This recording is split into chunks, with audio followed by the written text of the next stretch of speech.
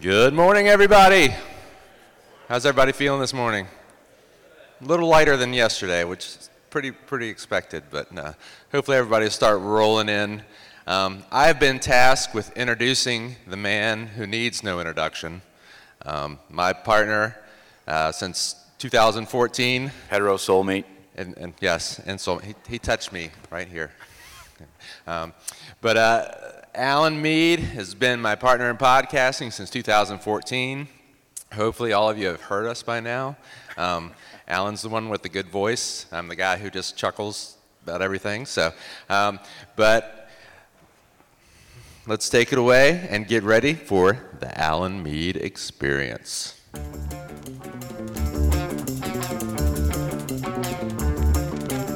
Alan Mead is a dentist with too much time on his hands and too much recording equipment in his basement. Armed with an obsession to bring entertaining and informative content to the dental world in a way that's never been done before, I give you the Alan Mead Experience. Well, hello, and welcome to the Alan Mead Experience. My name is Alan Mead. I am a dentist, podcaster, and co-host of the Voices of Dentistry 2018. Welcome to the Alan Mead Experience Live, and thank you for coming. All right, so let me just give you a little background on this. I am a podcaster. I'm not really a public speaker. I prefer podcasting. So this, what you see here, is what I pictured for the Voices of Dentistry for the last 2 years. So for the first time, I've actually been able to do it. It's sort of like a dental Mike and Mike show. And what's really cool is that this is how I podcast at home with the mic in my face, my computer here, the iPad for notes. The difference, pants. The difference is pants. Typically, I'm not wearing pants, but I figure we got to keep it family friendly. So, hey, listen, I'd like to do a little bit of housekeeping. The first thing I would like to do is I'd like to thank my fellow hosts of the Voices of Dentistry. I'd like to thank Dr. Mark Costas, Dr. Jason Lipscomb, my co-host on the Dental Hacks, and Dr. Justin Moody. I think these guys have really been a huge help in all this. We've had a really good time planning it. I think they've done a great job, so I'd like a big hand for the co-host of the Voices of Dentistry. Right along with that, we have some meeting planners you've probably run into. Natalie and Elena are from Sweet Pea Meetings. They're doing a great job, and we couldn't have done this without them, so they deserve a big hand as well. All right, so what do you guys think of the Voices of Dentistry so far? Good? You like it? All right, I want to ask you, how many people were here for Voices of Dentistry 1 in Nashville? Yeah, give me some, nice, very good. We got a lot of people. So what do you think of the venue compared to Nashville? I heard someone say that a real estate agent would have called our venue from Nashville quaint. Quaint was and it smells a lot less like a urinal cake here, I think, so. All right, so I want to announce that the Voices of Dentistry 2019 is happening, to be sure. It's going to be January 25th and 26th. It's a Friday and Saturday of 2019. You're going to get your best price possible if you sign up here at the registration desk before you leave. But deal's off. If you leave and you didn't sign up, you have to pay more. So go sign up now. It's going to be a great meeting. I think all the sponsors have really appreciated the interaction you guys have given them. I have another note. Dr. Jameson Spencer. What do you guys think of Jameson Spencer?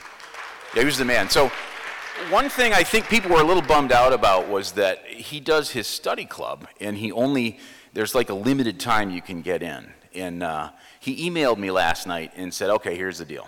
If there are people that came to the Voices of Dentistry that would like to get in, they need to email him personally, jamesonspencer@gmail.com, and just put in like the top friends of VOD. Just let him know that you saw him at the Voices of Dentistry, and you don't have to wait till July. You can get in now. So that's a huge deal because he's got a line, so he's letting you skip the line if you're interested. So he wanted to let you know that. Okay, so we need to talk about the sponsors.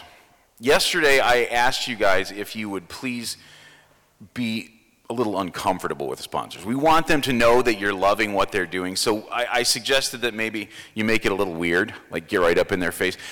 They've been impressed, but I want to see a little bit better. So I have a couple suggestions for you. First, the Productive Dentist Academy. If you've seen, they've put together the pathogen lounge. I'm told that there are technically no pathogens that you'll get if you go to the pathogen lounge, but they'd like you to go there. Now, if you're tired, this meeting has tired me out, they have couches there. So a way you can kind of make it weird with them, nap on their couch. I'd like to see some of that. I'd definitely like to see some of that. My friends at Kettenbach, I don't know if you saw the Kettenbach, they have some amazing impression material, great pricing. They have a material that Dr. Paul Goodman's a huge fan of. It'd be Silginot. I don't know if you noticed that Silginot's like an alginate replacement. It's really good stuff. I use it in my office, and they have a strawberry flavor. To make it weird for them, I think you should ask for free samples. I think you should try a little. And then ask when their spicy garlic is coming out, because I feel like that's going to be a big mover in my practice. BioClear has changed the way that I do dentistry. Jeremy's right out there at the BioClear booth. I really think you should let him show you BioClear. It's changed my life.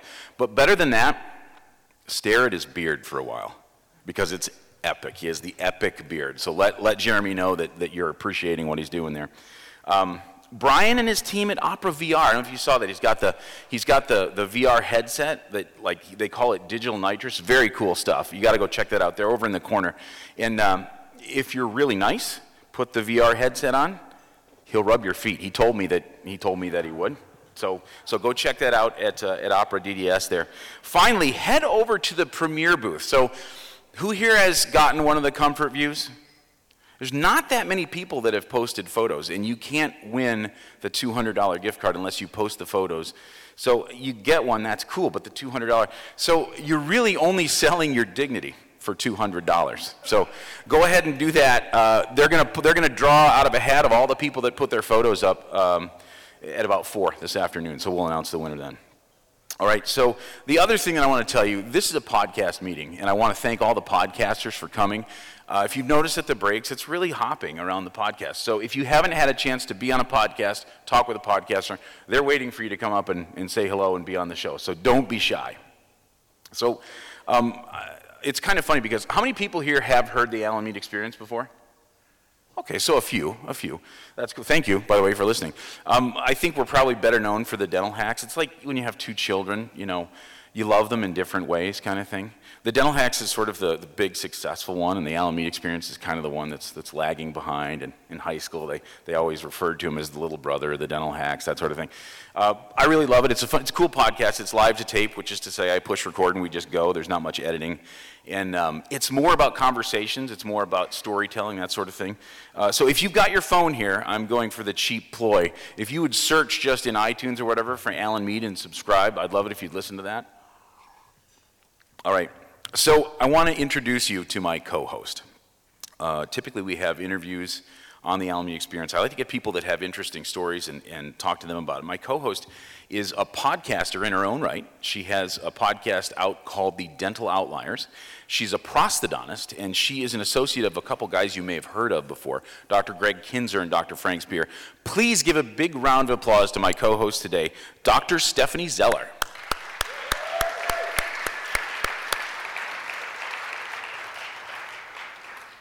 All right. Welcome, Stephanie. How are you doing? Good. Excellent. So I have... Stephanie has a really interesting background. We were going to talk a little bit about prosthodontics, but what's really funny, Stephanie's dad, your dad's an oral surgeon, isn't he? He is. Okay. So you and I have that in common. My dad's not an oral surgeon, he's a dentist, but we both grew up in dentistry. So, and you're a prosthodontist. Mm-hmm. And so I'm wondering, I'd love it if you'd tell us a little of your story about, like, how did that work out? Like, did you see your dad as an oral surgeon and were you ever drawn to that? Or was it like, hell no, I don't want to do that, or what? Yeah, so I worked for my dad in his practice when I was in high school. I assisted. And you assisted an oral surgeon in high school? Uh-huh. Wow, that's cool. That's really cool. And then throughout college a little bit. And then once I decided to become a dentist, I did think for a while that I might go into surgery. But then, I don't know, the more surgery I did in dental school, decided I didn't think I wanted to be an oral surgeon. And in terms of the only prosthodontics that I knew in dental school were just removable kind of some older prosthodontists that talked to us about Where'd you go to school? Kansas City. Okay. So I graduated in 2010 from. Okay. So what is it about pros departments where, like, the full-time guys, like, they're never under about 68 years old, and I mean, I don't mean to insult, but it's like, particularly the ones that work with the undergrads are always like, I mean, I teased you yesterday. I took denture impressions with polysulfide, and technically it's a good material. Looks like chocolate pudding, smells like a bad perm, but I mean, it's good material. It's really, I mean, it takes great impressions. Better pour it right the first time, though. Yeah, and it only takes 10 minutes to set. So what's not to love? But that when I think of prosthodontics, that like when I was in dental school, that's what I was like. It was always a treat when you got to take your crown and bridge impressions with polyvinyl. You're like, yes! You wanted to work with the part-time guys because they wouldn't bring out the polysulfide. So, like, did you experience any of that in pros? Because I can't see wanting to be a prosthodontist after working with those guys. That was kind of my exposure to pros at Kansas City, too. Mostly removable, partials, dentures. I didn't really know anything about what else you could do in pros besides that. So true. All the specialties did that. Yeah. I think that schools that have pros programs, because Kansas City didn't. Oh, okay. I think sometimes they can be a little bit more integrated, have younger people teaching. Yeah. I don't know, it just seems like dental schools in general, a lot of them suffer from, teaching the techniques from 20 years ago kind of thing. And that's like real. Did you find that to be the case in the grad programs? I mean, or not really? Where'd you do your grad program? So I did grad at Baylor in Dallas. I actually found the opposite for pros residencies. In dental school, it seems like you are being taught things that are sort of behind. Whereas in pros residencies in particular, it seems like we're doing a lot of the newest research, especially in terms of digital dentistry, implant dentistry. So I think they're ahead of the curve. Okay, that's interesting. So the one thing in grad residencies that in undergrad dental school, you remember, like, there was just the very, very most basic amount of, like, evidence-based dentistry. They didn't really teach us how to read a paper. They didn't really teach us how to do science. They put so much stuff in 4 years, and they didn't really do that. And then my understanding of grad residencies is, like, you're just drowning in papers, like the classics and all that stuff. How do you feel like that affected you as a clinician and a teacher? So different programs are different. Some require a master's degree. So my program, I got a master's degree, which means I had to do research and write a thesis. So you take statistics and different courses to learn how to critically read research. I think that made all the difference because I was able to, I'm still able to apply that and learn the newest techniques. So it's a good skill to have. It's funny, I was actually on the Dental Hacks Nation, there was, not that long ago, I was looking for some kind of it was a paper someone was talking about, and I wanted to read it, and it's like, when you're a general dentist, you don't have access to that stuff. You don't, and there's a few people that pointed me in the right direction so I could get some, but it is like, dentistry is kind of notoriously not sciencey, Where did you go to get that? I'd have to look. I think it was kind of like an underground sort of site. I forget what you probably know what it is. I'm not sure that I could tell you, but I'd have to kill you. I'll give credit to Ali Sergi. He was the one who sent me there. So thanks a lot, Ali. But it's like there's a few people out here that probably subscribe to journals, but it's really expensive and frankly, and the throwaways are cheap and have really pretty pictures. It's like so. I don't know, but we didn't have a research base in dental school, so I think a lot of general dentists don't have that, where I feel like someone having gone through rotation maybe has a better understanding about critical thinking, about stuff, all that stuff. Well, and it's hard to know, especially with so much dentistry on social media right now, it's hard to know really what is good dentistry and what's bad dentistry. And the people marketing to us know that we don't know that stuff. Like they cherry pick data all the time, all that stuff about materials, and so I just choose to know nothing because I don't trust anyone. It's one of those. It's working for me for the moment, anyhow. So, okay, you were in a.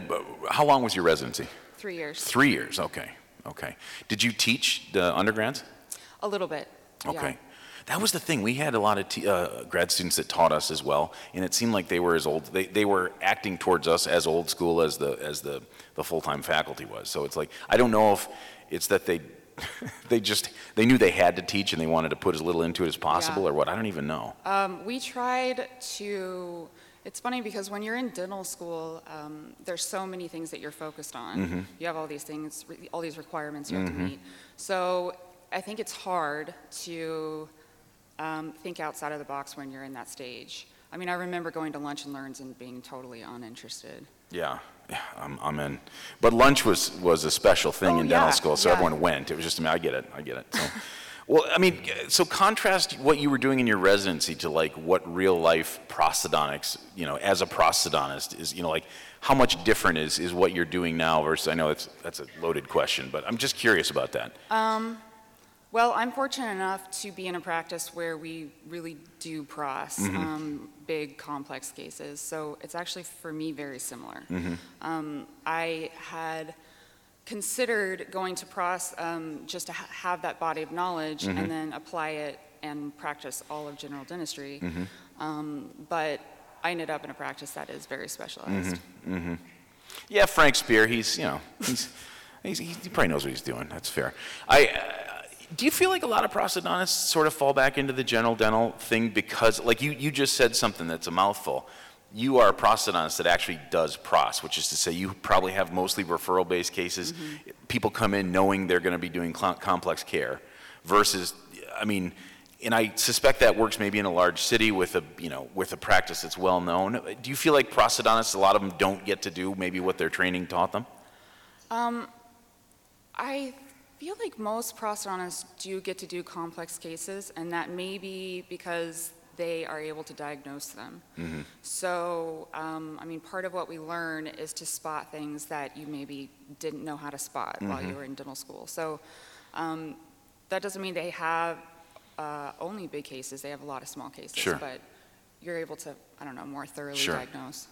So here's something I want to know. There's a lot of dentists, probably a lot of dentists here that like to do complex care in their general dentist. But I know that a lot of these people, when they start doing more and more cases, implant, treatment planning, all that stuff, in their mind they're thinking, would a pros residency benefit me? Would it be worth to go back for that? Knowing what you know on both sides of that, what do you tell that general dentist who already has a real interest in complex care? Well, when I got out of dental school, I took a lot of CE. I was kind of blowing all my money on CE, really, trying to gain actually that same body of knowledge that a prosthodontist might have. So I think what it comes down to is what exactly you're trying to achieve. It depends what you want to know. If it's kind of more specialized towards like implant dentistry, for instance, you could probably take a lot of CE. But if you want to know how to treat big complex cases, I think over time you can get a baseline through CE, but for me, what pros residency did was it gave me time, like a focused amount of time to learn a lot. There's times I think that'd be really cool because so much of what you learn, even in good CE, if you can't apply it right away, if you can't, so much of the treatment planning CE you take, you get better at it by doing it a lot and having repetitions. And in a general dental practice, unless you're in a real specialized practice, it's hard sometimes to get the reps on the complex cases. So much of, if the big cases that come my way, I'm kind of relearning everything, like on oh God, what do I have to do? So they almost are never profitable. You kind of always lose your ass on that case because you do everything wrong as you're relearning it. Where I feel like, big case dentists do it better because they get to do it more often in the same way that, how most of us can knock out a lower first molar crown prep because we do them all the time, Right. And you have guidance. That's a big key. You have somebody looking over what you're doing and advising you. I don't know. I've thought about that. It's like, for someone mid-career to go back to school would be such a huge compromise. But I won't lie to you. I've kind of contemplated it.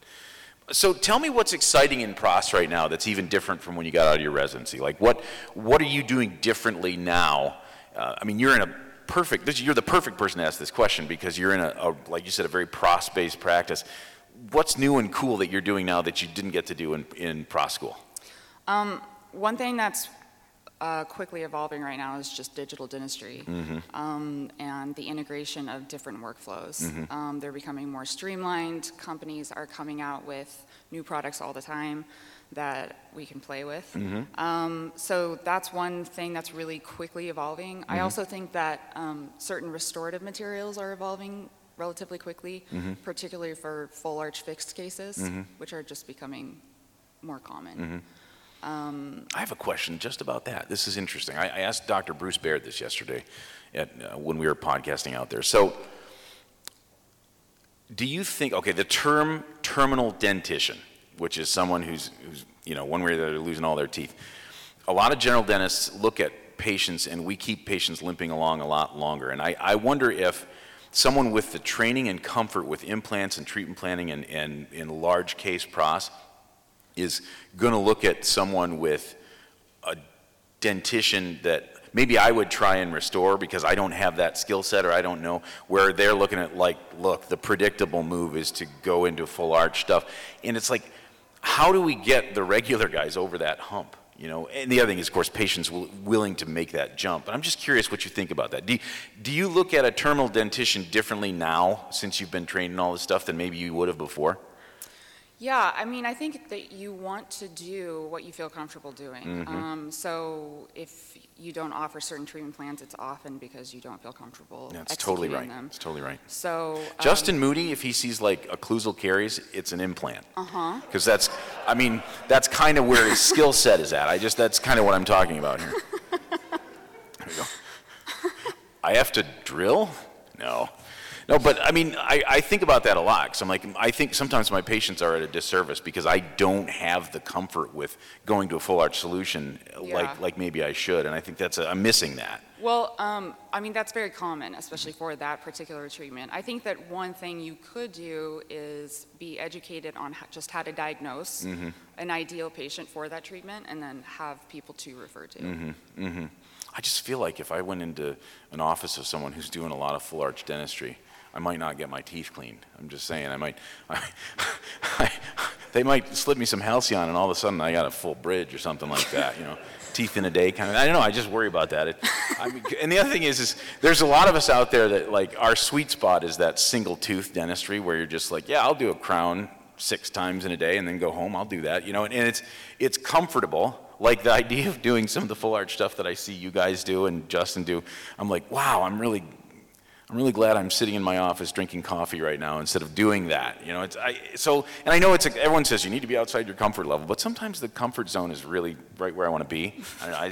So what I'm telling you is some days I wake up thinking I want to go to a pros residency, and some days I want to just drink coffee in the office. It sort of depends on the kind of day I'm having, basically. I think everyone probably has those days. Yeah, I get it. So what technology in pros has excited you the most? You say digital dentistry, but I mean, there's a lot of aspects to that. Yeah. I mean, from the lab stuff and the different materials where you're milling instead of, versus capturing images and that sort of thing. What's, for you, what are the things you've incorporated now that you'd stop practicing if you couldn't use? A lot of my focus in my residency was on guided surgery, particularly for bigger cases. So I think that's one of the elements that I just enjoy the most is planning complex cases, multiple implant placement, and then executing them. Also, it's fun if you can integrate the restorative process within the workflow. This is interesting. So you place a lot of implants in as well? I placed implants in my residency. I'm not placing implants due to the fact that my practice is referral based. So it just doesn't make sense for me to do that. So you've got a team probably of surgeons where you can treat plan with them, and what kind of specialist is placing your implants? I work. I'm waiting for her to drop some really big names. That's what I'm waiting for. I work with several periodontists. I seem to work predominantly with periodontists in Seattle. I think oral surgeons are, great at placing implants. My dad does a phenomenal job. But how does your dad feel about guided surgery as an oral surgeon? He's been getting more into it. Okay. I feel like oral surgeons push back on that way more. And maybe because they're cowboys and they're like, yeah, I'll just flap it out and I'll see everything. But I got periodontists around me are more interested in guides. Interesting. I think that mentality is dying off amongst oral surgeons, or at least the ones that I've spoken to. Yeah. I don't know if anyone else has noticed that, but it sort of seems to be the case. Yeah. In Michigan, we just last year they took the limitations on CT scanners. We used to have to jump through all kinds of hoops to get them, and so I thought, great, my surgeons, they'll get a CT, we'll start working. They don't want them. I don't really think I need that sort of thing. I'm like, oh my God. My periodontist just got one. So I mean, like, it's an interesting thing. When you don't have the ability to use a CT, you can justify a lot of stuff, right? But as soon as you your eyes are open to it, you're like, oh my God. Yeah. I don't know if you guys ever saw Armin. Well, actually, Armin's the one who got Corey doing it. He challenged him to CT the last 10 implants he placed, and Corey bought a CT that day or something like that. So, and Corey was pretty sure that his placements were great, and this is someone who clearly I respect his clinical ability and all that stuff. So I think that everyone kind of needs that. Everyone kind of needs that eye opener. I don't place implants anymore, and I said I wasn't gonna until I get a CT. So. Yeah, I mean, I feel like most people that are doing implant placement now are looking at the bone three-dimensionally. Except for Michigan. Yeah. I mean, it'll catch up eventually, I know, but I know. I feel like I'm in some third world country when I talk about implants, though, seriously, because there's an assumption okay, so you get the CT, and I'm like, really? Okay, yeah, I'll get the CT. Like no one has one around me. We have one or two in town. It's crazy. That's interesting. Can you imagine that? It's I'll just go to work with a blindfold on. It's nuts because I know most implant treatment planning starts with the CT, right? I mean, and that just doesn't really happen around us. It'll get there. I mean, the restrictions were lifted, but it is funny. How can one state be it's like we're Uganda or something like that? We just don't. We don't have this. We're finally going to get this, but anyhow. So you feel like CT and that sort of thing has been a huge mover for you? Yeah. And you've probably had that since your residency, though, too. Yes, that's so you never, where I started you never doing experienced the joys of treatment planning on a pano and. I mean, yeah, I practiced as a general dentist before I went back to school. So, and that was before CTs were as ubiquitous as they are now. Okay. What do you feel like? I mean, so you're using. I know that you guys do a lot of digital workflow stuff. What do you tell someone who wants to get into digital workflow? Where do they start? What technology do they start with? Do they go full-on intraoral scanner, or is the CT the most important thing, or a desktop scanner at this point, or or software? I mean, there's a lot of ways you can kind of get in, and if you don't want to just drop all your money at once, what's the biggest value? Right. Yeah, I get this question a lot. I'll bet. So it depends. What I would do is I would look at where the focus of your practice is. What are you doing most? Or what would you like to do more of? So if you are focused on implant placement, then you probably want to get a CT and start planning your surgeries digitally. You'll probably want to get a 3D printer to print your guides. Or if you're doing more crown and bridge, then you may want to look at getting an intraoral scanner. If you want an in-office workflow, there's plenty of mills and such that you can now get in office. So it all sort of just depends on what the focus of your practice is. I think a nice start for almost anyone, though, is an intraoral scanner. That's an ideal way of entering into a digital workflow. Who here's got an intraoral scanner in their office? Raise your hand. That's a lot. That's a lot of people. Yeah, I mean, I have one too. I love it. I absolutely love it. And I got in with the inexpensive one. I like it a lot. And you couldn't, once you really get the workflow, you can't really take it away from me now. So you have the 3M? I have the 3M, I have the 3M. Yeah, and what are you using that for? Just crown and bridge stuff. I mean, I can export STLs and stuff, but since CTs are so, it's hard to get a CT where I am. It's going to get better soon, and then I can actually start treatment planning stuff. But so I'm just using it for crown and bridge, and I found I just love the fit that I get. Like it cuts the seat time down so much. And maybe I was using horrible polyvinyl or something, or my technique wasn't good, but it just seems a lot easier now. So are you sending your scans to your labs? Okay. And are they keeping it in a digital workflow, or are they printing up the models. Yeah, I have, okay, this is really cool. So I use two labs. I use Keating Dental Arts, and they typically print a model for me. I think their comfort level is there. I think they could do a model list for me, but they never did. And then I use a guy locally who, there's no model at all. He doesn't have a mill yet, but basically he just works it up in ExcelCAD, which I have to tell you is awesome, because when he has any questions at all, I can either go over and see it, or he just emails it to me. And it's a small lab, so it's like I feel like I'm Right. pretty important to him. You know, Yeah. it's not, God love Keating, but they're big. They're a big lab, and so I'm not necessarily going to talk to the same person about stuff. I mean, I get emails from Chad all the time asking about, you know, specific things, or how did that seat go and all that. And it's been great, but he is digital. He is digital. I mean, he can stain and glaze, and he can, but it's all, he actually sends it out for milling. But he can still turn it around in 5 days, so it's amazing. Yeah.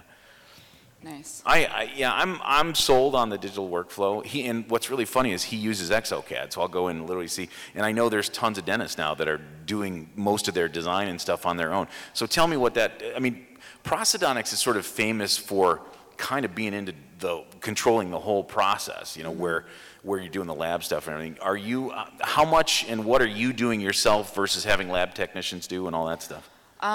I'm a big advocate of labs. Nice. I really value my ceramist and my lab techs. So, and I did in residency as well. I know there are some prosthodontists that are doing a lot of their own, you know, ceramics and that kind of thing. I'd never had an interest in doing that. So, yeah, he does most of my designing. He designs in zircons on. So it just depends. The case that I'm working on, sometimes we'll use more of a digital workflow. All the designing that he does is digitally. But yeah, I'm a big proponent. That's cool. I mean, I guess if that's your skill set with lab stuff, that's great. But it does seem a little bit like the lab guys are there for a reason. You know, they're the ones that have been doing this forever. So I mean, I also think there is a place, you know, for doing things yourself. It just depends. Well, tell me a situation where you'd be into that. That would be your choice. I mean, for instance, having the means within your office to mill your own crowns and deliver them. I think that's a great service for patients. Do you have a mill in the office? We do. Okay. We don't really use it for crowns, though. I mean, we don't really use it very much. What are you using it for?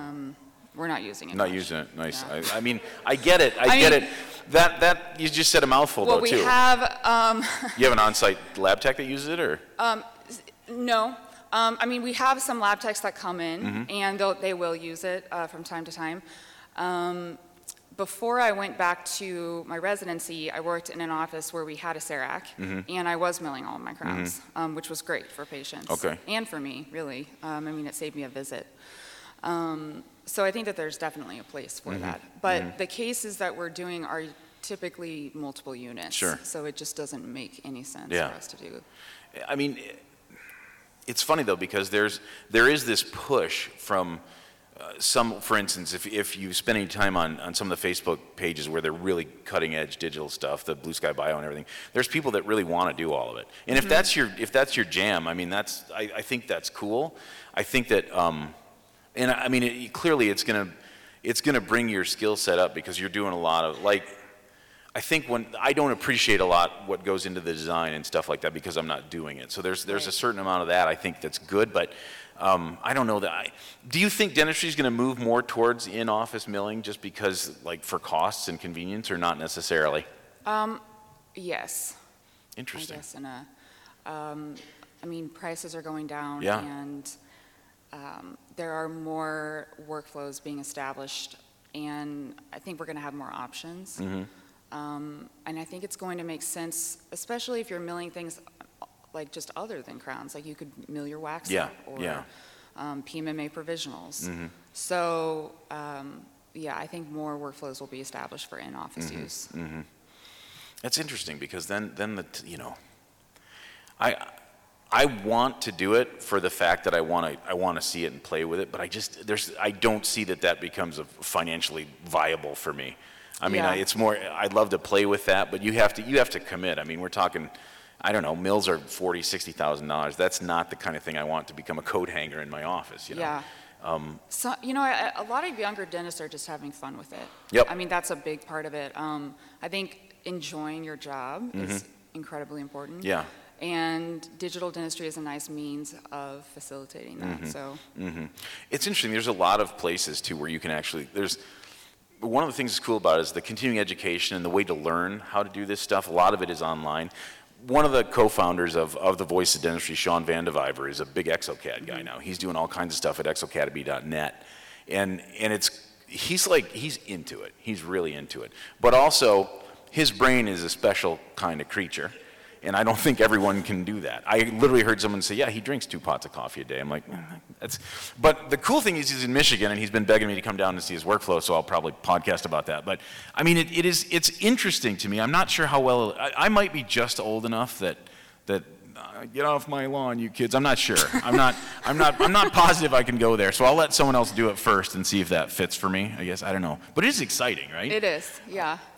Okay, look 10 years down the road. Do you see yourself doing more of that, or do you still staying with the lab? I guess it depends how technology evolves. But as of right now, in ceramics, although a lot of it is milled, for instance, when I use zirconia, it's milled, but then there's a cutback to hand layer porcelain. So these are things that I have no interest in doing, really, at this juncture. Amen, sister. So, I foresee myself likely continuing to use lab, but Sure. we'll see. I mean, you never know where technology. All right, I would be remiss if I didn't ask you a little bit about who here has ever seen the Instagram best of pros on Instagram? Okay, we have one of the co-founders. This thing is amazing. Tell us a little bit about, first off, what is the best of pros Instagram? Where did it come from? And tell us a little bit about it. Yeah, so I created a dental account on Instagram about a year ago now, come February. And the reason is I was in Chicago at the Fixed Academy meeting, which is a PROS meeting, and I met Miguel Ortiz, who is on Instagram, and he now has like 125,000 followers, and it's a dental account, which I found fascinating at the time because I actually didn't follow very many dental accounts. But I started following him and other people, and it was really interesting. And so I decided to create my own dental account around that time, and started kind of posting my own photos of work, etc. And on Instagram, there are accounts that will repost you, that repost certain subject matter. And I noticed that there was no essentially repost account that was reposting complex pros. There was a lot of accounts that repost implant cases, periodontology cases, that sort of thing. And so I had this idea to create a repost account for just pros cases. And so I reached out to Miguel, and Miguel said, it's interesting that you say that because I've been wanting to do the same thing, and I actually have this best of pros account that's just been sitting there. And I think I've just been waiting for the right moment. How about we just do it together? So that's kind of how it formed. I'm flashing some photography. You can see that she knows what she's talking about when we're talking about photography. So the best of pros account is an aggregator then, basically. It's a repost account. So we repost good pros cases, essentially. And That's really cool. Yeah. So, so like when you're looking through Instagram for pros cases, what makes a great pros case? What are you looking for? The photography is important because I feel like you can't properly illustrate good dentistry without a good photo. So photography is a big thing, and then essentially just good dentistry, like. I'm out. No, it's fun to look through this stuff. I mean, it's dental porn. Let's be honest. It's really because part of photography. I've had this conversation a million times. I admire people who do the photography because it's time consuming. You have to figure it into your workflow that you're going to do all this stuff. I'm kind of curious. Now, so you went through a pros residency, all that stuff. That's kind of ingrained in pros, I'm thinking, right? The documentation is kind of a big deal, I'm assuming, right? It is. You're required to have a DSLR before you start. Oh, interesting. Okay. But the interesting thing is, when I started, most people were shooting with a ring flash. I think that's probably still the most common flash. And one of my co-residents, Brian Aguirre, actually started experimenting with other different types of flashes and kind of started getting into photography, and he was actually mocked a little bit. It's kind of funny. And then another one of my co-residents got into it, and so I started essentially learning from them at the beginning. And there's, lighting makes a big difference. You bet it does. So, Well, like, okay, so it's funny, and people will probably, there's some people out there that, I know like nothing about photography. Like 100 times I've said, I'm just gonna just kind of read about basic photography, and I can never get into it. I've had multiple DSLR cameras. I have a dual point flash thing. I'm horrible about it. I want to, but I just don't get it. And photography people are photography people. Like a lot of times, once they're into it, they're kind of at a level where they can't understand that I don't really get it. So like the basic stuff is oftentimes, is anyone feeling me on this or no? I mean, like photography, you're either like into photography or you're like, wow, that is really difficult and scary, and you just don't try it.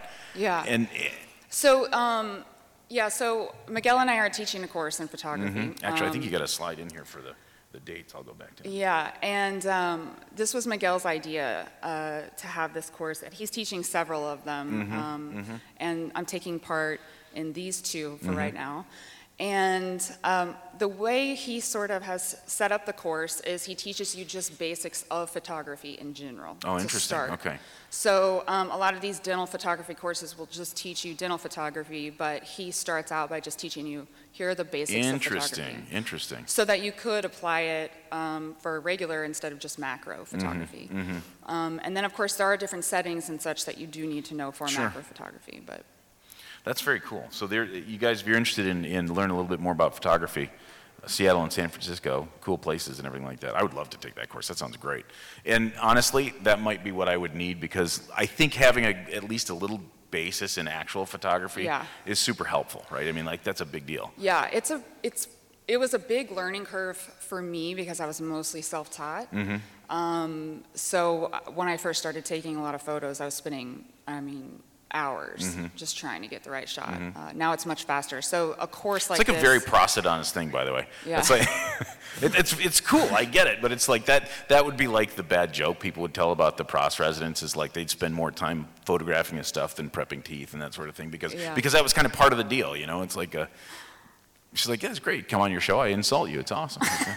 But it's just sort of, I admire it like crazy. And I mean, you guys do really head and shoulders above work. I love it. So yeah, thank you. So okay, so photography is definitely your thing, but tell me a little bit about Instagram itself. You are millennial.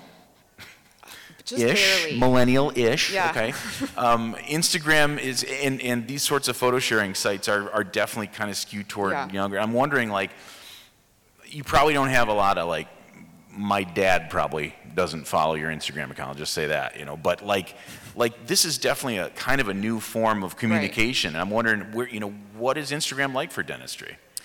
So I think Instagram in general is a growing platform, especially because the dissemination of information is too great now. When you get on Facebook, it can be very overwhelming. And someone told me the other day that Facebook now is actually trying to figure out how to get you off of it for a while, because it's just I'd like too them much. to figure that out, actually. That'd be good. Yeah. So I think what Instagram does is, our attention spans are decreasing just as a culture. So it's easier to consume that amount of information because you're only seeing on your phone screen about one photo at a time. And then you don't have as many options, you just have one feed. So I think as a culture, as our attention spans continue to decrease, Instagram will probably increase in use because it's easier for us to consume. So we're basically all becoming ADD, if we weren't already. For sure. Yeah. But the ADD kids do some cool things. I mean, this I would say this conference is probably a testament to that anyhow. But it's sort of true though, right? Yeah. Like it is in visual stuff that you can take in quickly and go, whoa. And that's a big deal. I don't read a lot of textbooks, never did, because I couldn't, It's like so that's very interesting. So do you see Instagram more of like an educational platform for dentists, or do you see it as like a marketing platform for So I think patients? it can be used for both. Okay. There are certain people, like Dr. Appa on Instagram, he has over 100,000 followers. He's completely grown his practice from Instagram. Really? He's probably one of the most famous dentists right now. Yeah. And it all started with Instagram. So there's, Really? and I've seen several patients I read an article the other day of a patient that said that, I don't remember what state they were living in, but they said there were no cosmetic dentists in my state, and so on Instagram, I found this dentist, and I flew to see them, and I'm pretty sure there was a cosmetic dentist in their state, but they were searching through Instagram. So people are using Instagram to search things. Well, Instagram, like, if you're putting up photography like you are, I mean, if a person is looking for that kind of photography, I guess probably you'd be wanting more full faces, more before and after. My not Instagram account is geared towards dentists. Yeah, blood and guts I mean, kind of my stuff. followers are almost all dentists. Sure. In fact, I had Natalie almost threw up when she was looking at your pictures. I Right. just want you to know that, yeah. Yeah, I showed one of my patients, I was trying to just show them an image, and I pulled up my Instagram account, and she immediately was like, oh, that's disgusting. No, I get it. See. So, okay, but I mean, like, befores and afters are huge. Like, you are an authority once you're putting up befores and afters. And if a person finds you on Instagram in their location, that could be a very powerful. Right, yeah, so that would be, and I'm getting ready to create a separate account for that, where I'm marketing more just to patients. Cool, I can't wait to hear how that goes. As opposed to dentists. That could have some legs, even for people who aren't all that into Instagram, it seems like. Yeah. That's very cool. All right, before we finish up, I want to ask you a little bit about your podcast, The Dental Outliers. I love it. I enjoyed being on it, but I really like what you're doing. I want you to tell me, how did you decide to start a podcast? How did you get into this crazy space? How did I decide to start? I think I just kind of had an aha moment one day where I said, hey, I think I want to start a podcast, and I want to interview outliers in dentistry because I'm always fascinated by people that are doing something a little bit different. And I'm speaking on this actually at the end of the day today. I'm speaking on outliers in general. I don't want to steal your thunder. Yeah. So you'll hear more about sort of my obsession with outliers at that point. But yeah, I called up Knife Sonata, who's been my co-host, and asked him if he would be interested in doing it for me, and sort of pitched him my premise, which is to reach out to outliers. And I asked them questions about what they're doing that sets them apart, but I also like to ask them questions about what are their habits? What are their morning routines? What's the book that they've read the most or given away? Or just to get a feel for them psychologically and kind of how they function. It's cool. It's a good show. I really like it. I listen to it a lot. And so basically, if you've got your phone out still, go ahead and just look on iTunes for Dental Outliers. You won't regret it. You're going to hear more from Stephanie later today. Stephanie, thank you very much for being on the LME Experience. This is the first time we've ever done it live, and I think it went well. So thank you all for listening, and we'll talk to you again soon.